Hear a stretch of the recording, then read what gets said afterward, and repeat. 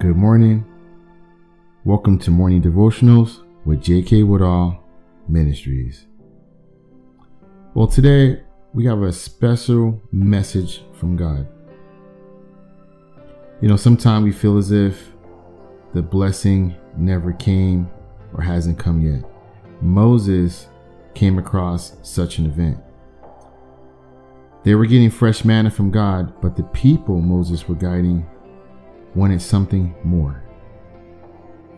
They wanted meat. So God performed something.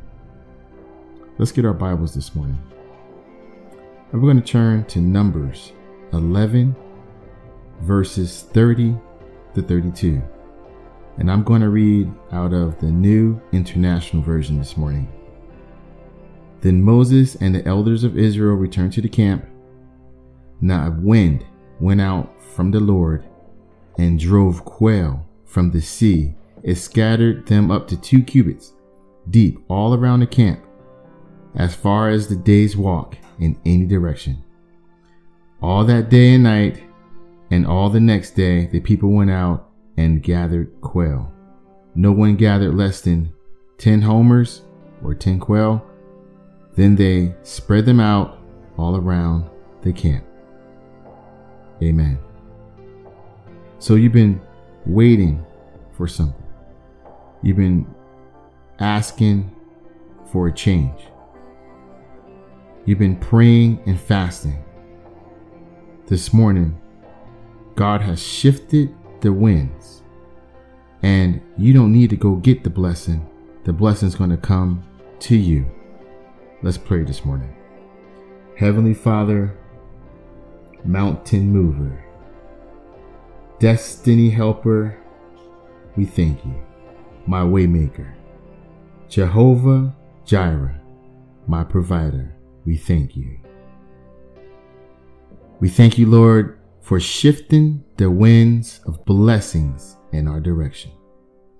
Thank you for the abundance that's about to overflow in our camps. We thank you, Heavenly Father. We put your name on high. The winds are now blowing in our direction.